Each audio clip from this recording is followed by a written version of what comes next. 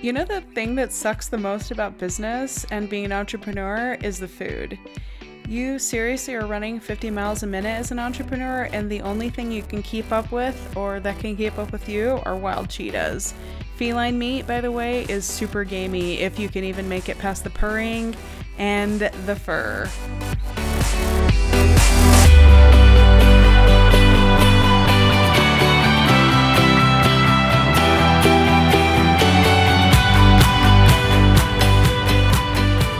Hustlers, I'm Asenath Horton, and this is Hustle and Grow, a podcast where we take a normal person who's launched something completely badass and we get real with what makes them tick.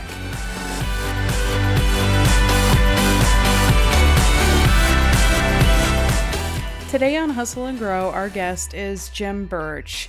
Jim, I've known for many, many years, and he is a very, very awesome guy inside of the tech space.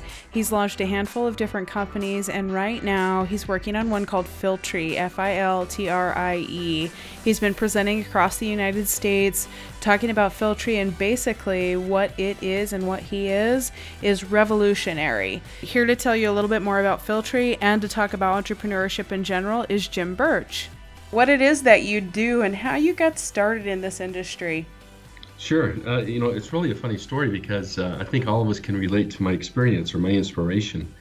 And it was a few years ago when I was watching television with my two teenage girls, at least they were teenagers at the time.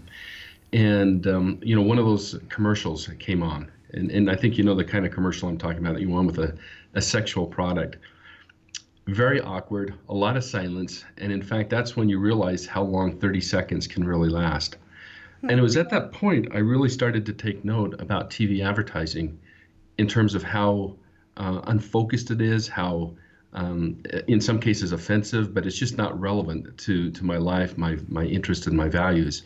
And so it was at that point I realized there had to be a better way, and I started Filtrie, which is a company that can deliver TV ads based on the actual viewer. And what we do is we empower viewers to start setting limits on TV ads. So if you don't want your 12-year-old seeing the beer and the condom ads, that's great. We'll put something else in its place. Or if you're a diabetic, we take all the sugary foods out and put in something that's healthy.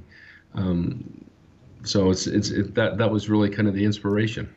Yeah, well, that's fantastic. And I know I've got teenagers as well. And when I remember when my kids were very young and having some of those same things, and granted, some of the advertisements that are questionable have been pulled off legally, but there's still plenty of them out there. Thinking about some of the Super Bowl commercials that we all watch, sometimes they're just a little bit questionable. So I think that's wonderful, and it's called Filtrie, and it's a technology. How long have you been working on this particular piece of technology?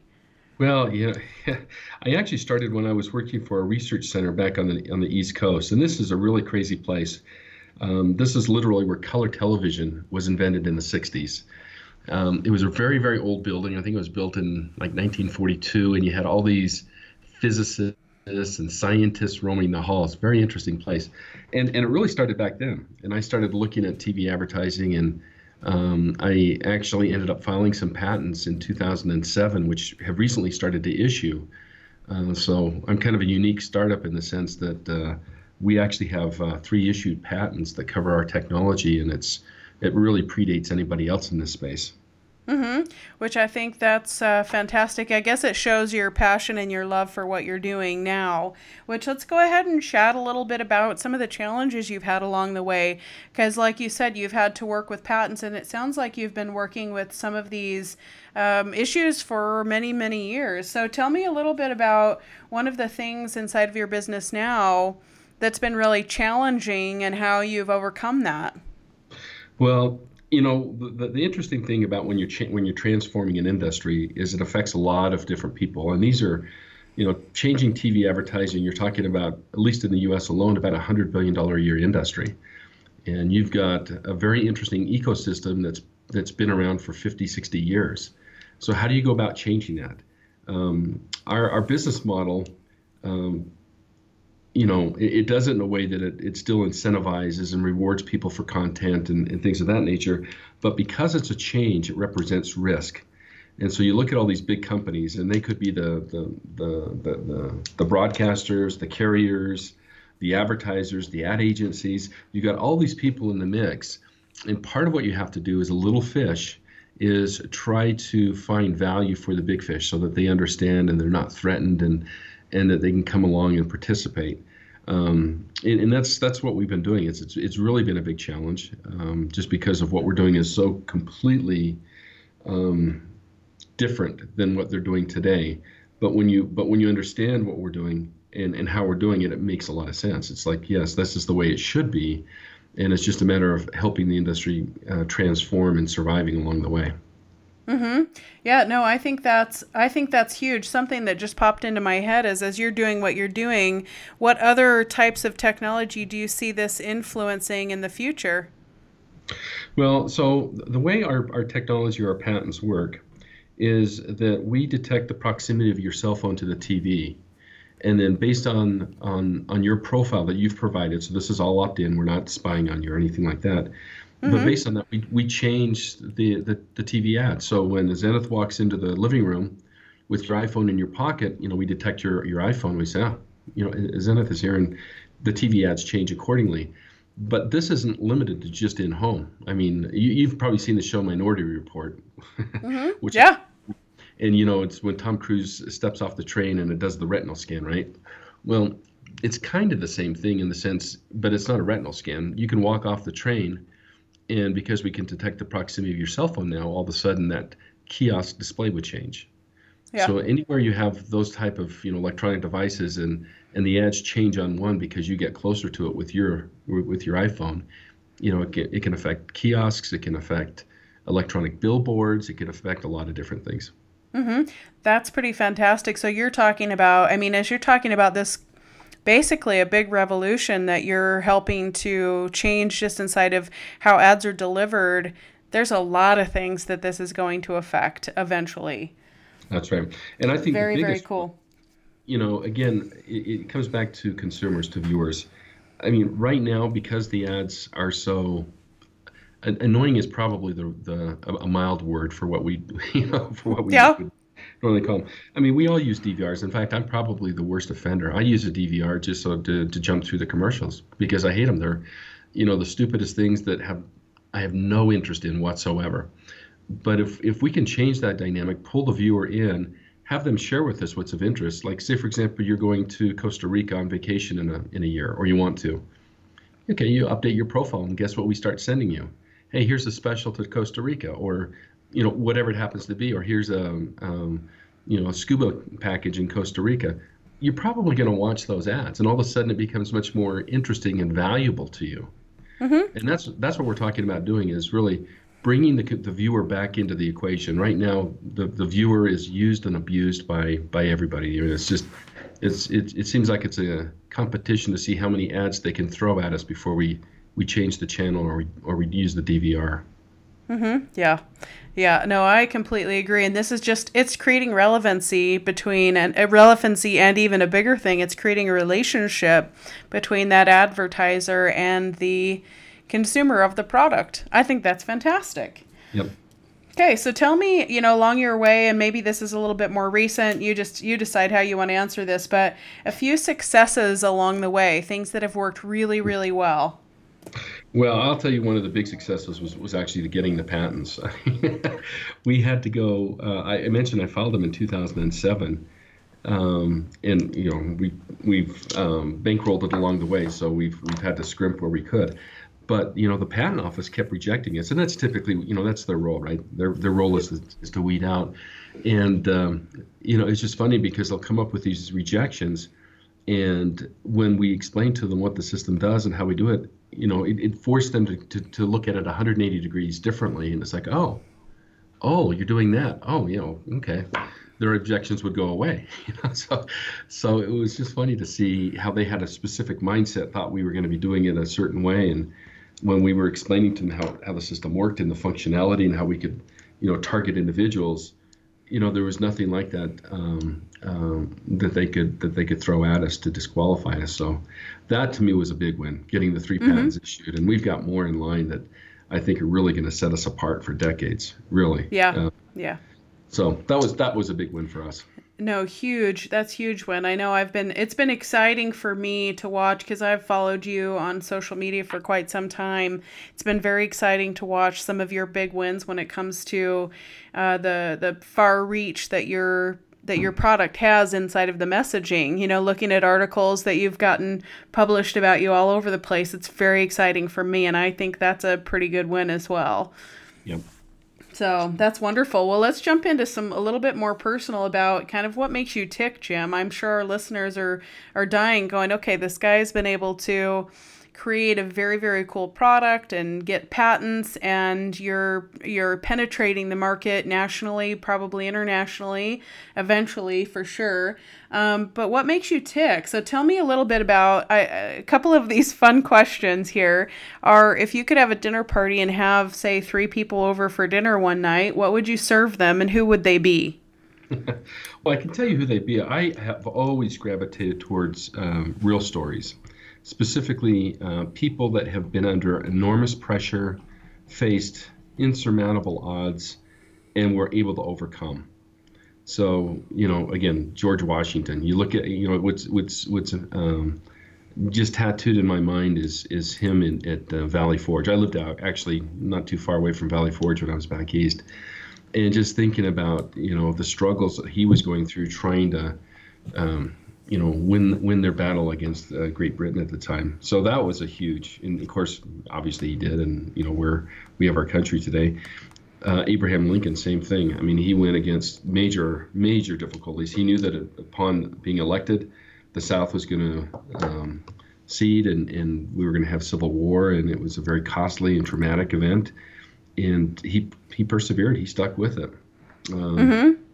So those types of individuals. Winston Churchill is also another favorite of mine. I think he was. You just think about being isolated, cut off from the rest of Europe, surrounded almost by Hitler, and knowing that he was going to try and invade your country, and instead of trying to find a way to surrender or to have a truce, ceasefire, he basically said that we'll fight you on the beaches, we'll fight you on the streets, we'll fight you in our houses. He rallied his people, and you just look at those kind of historical figures, the odds that they faced and what they had to go against.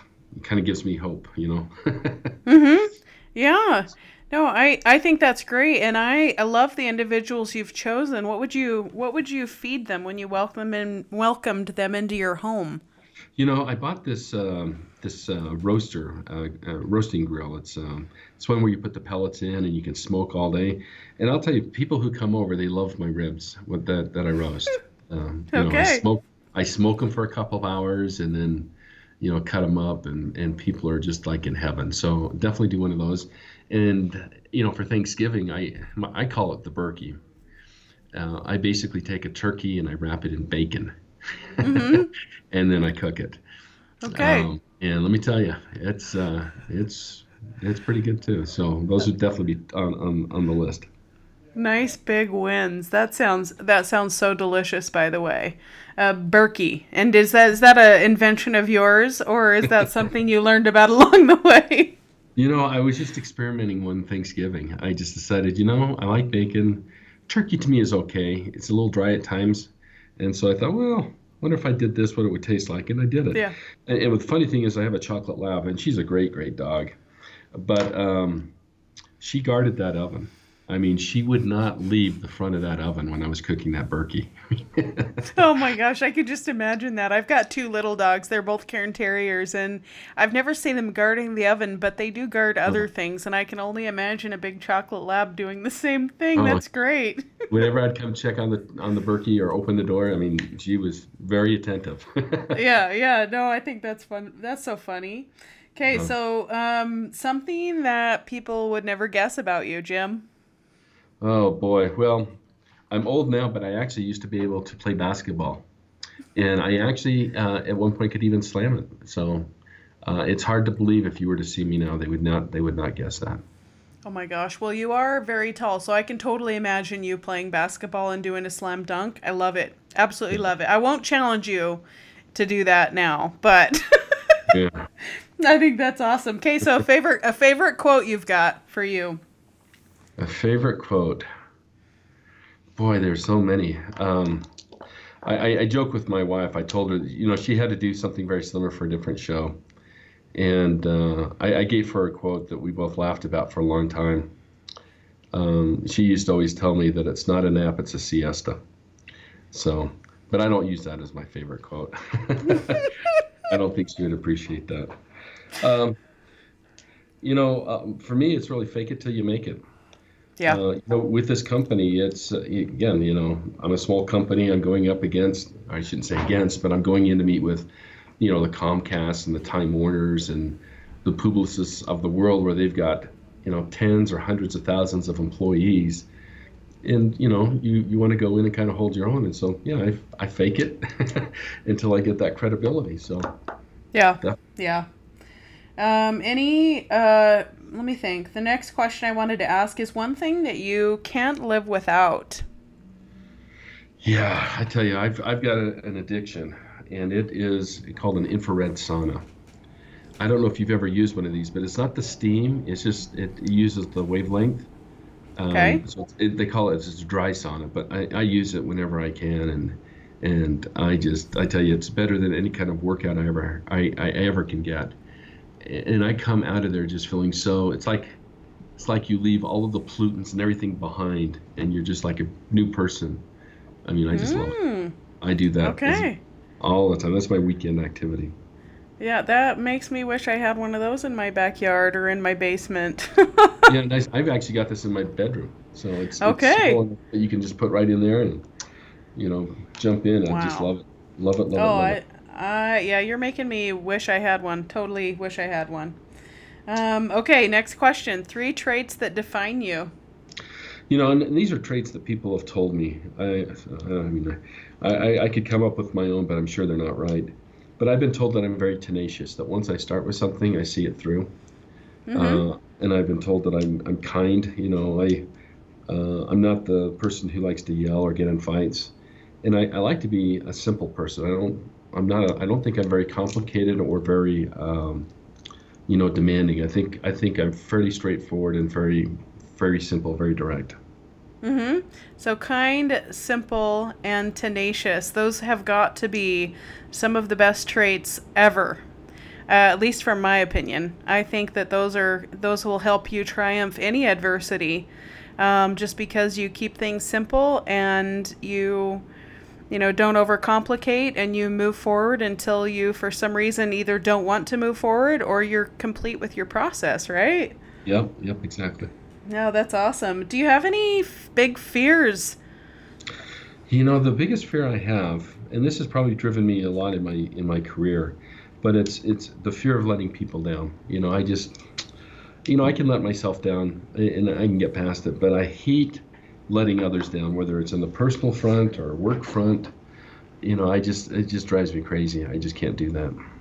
Mm-hmm. Yeah. So a big fear would be just being in a position where you've let somebody down. Yeah, No, I I mean, think that's you know, it makes me think about the story you brought up in the very early phase of our conversation here about your girls, your teenage daughters, and, something inside of you, maybe something that was afraid you've let them down. Not saying that you did, because it's not your fault there's bad commercials on TV, but this yeah, is maybe another expression of you just being the best person that you can for your girls. yeah, I yeah. love it. So, is there any life goals that you're working towards? Well, obviously working on the startup, getting that off the Yep. ground. We're still in development, but that's going to be ending here pretty soon. We've got a major event coming up in February, actually, that's going to give us some very high visibility within the cable and media industry. So I'm really excited to see what transpires from that. But we've got a lot of business goals lined up in terms of our launch and so that's getting to be real exciting. Mm-hmm. Oh, that's wonderful. Is there this is a little bit of a different kind of question, but any books that you're either completely engrossed and excited and enjoying right now, or something that you love to give away? I am reading a book. It's by Senator Mike Lee. It's on our Constitution. I'm about halfway through it right now. Mm-hmm. But I always find those kinds of historical books very fascinating, just to see how things have changed, developed, terminologies, changed, ideology has changed. So it kind of puts things back in perspective. I really have found it a very interesting read so far. Okay, I love it. Did you already say the name of it? Did you tell me the Uh, name of it? well, I know it's Mike Lee's. It's something Constitution. I can't remember the first part. Okay, but it's our Senator Mike Lee. That's great. I love the guy. So, okay, as we kind of wrap up, I would love to leave people with a little kind of snippet of advice from somebody who's, fallen a lot of times but gotten up more, and you just keep on moving forward. What's one piece of advice that you would give either entrepreneurs, CEOs, people who are trying to figure it out? A lot of times when you're trying to do business planning, you really want to know everything. You want to know all the risks, all the pros, all the cons. And to be honest with you, I think there's something to be said about being naive. Because if people really knew how difficult starting a business, creating the partnerships, and doing all that, how daunting that can be, they may not do it. If I had known in 2007 how much this venture was going to cost me, both in time and money, it's debatable whether or not I would have pulled the trigger on it, to be honest with you. I mean, Yeah. I had, it was a passion of mine. But so there's a part to be said about being naive. And as you talk about naivety and being and that, like actually applying, what's the advice? Just go forward, That's jump right. in, be Leap of okay with faith. failure. That's right. Take a leap of faith. The only Okay. failure, the only failure that people have is when they don't try. Because I think even in the things that I have not been successful in, and I'm not saying failure, I'm saying, things haven't gone the way that I planned and I had to shut ventures down or whatever, I still learned. So Yeah. they were still a positive experience. I think the only time people have failure is when they don't get off the couch or they don't get on the court. They don't even try. That to me is failure. Yeah. I love that perspective. I'm a fail faster kind of girl because sometimes and I completely agree with you. I think that we're talking about the same thing actually because I look at the things that we look at that we're not satisfied with drive us to do more. And the only time that really does equal failure long term is when we don't get back up and try again. Yep. And I absolutely love that. So the leap of faith is the ending note here. Jim, it's been so wonderful to have you on this and do this interview with you. As I mentioned earlier on, you have been an inspiration for me to keep on trucking, keep on moving along, and show up and do what I know I'm here to do. And I'm hoping that a lot of our listeners are feeling that same thing, and they're excited, and they're going to go on with that leap of faith. And how do people stay in touch with you, though, so that you can keep on inspiring others? Oh, sure. I mean, you can easily, follow us on social media. We're on Facebook. We're also on Twitter. So it's just Filtry. I love Filtry, I believe is it. I love Filtry, Filtrie. You can even shoot me an email. I typically try to respond to those as fast as I can. It's jim.birch, that's BIRCH, at Filtrie, Filtrie.com. Okay. Either work. Okay, no, that's great. And like I mentioned, social media, we've got you connected on our social media as well. So hopefully we'll stay in touch, and you'll see, create new relationships as you're going. So, well, with that being said, Jim, thank you so much, and we are over and out. Thanks for listening.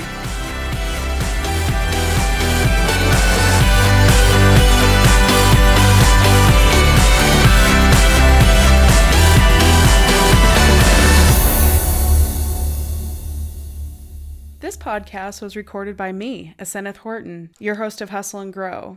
I'm a serial entrepreneur and expert publicist. I've launched 11 different businesses of my own, including a magazine publishing company, both clothing and jewelry lines, and even a roofing company. I've also helped hundreds of businesses from startup tech to multi-million-dollar enterprises run successful marketing and PR campaigns. On top of all of that, I have a confession to make.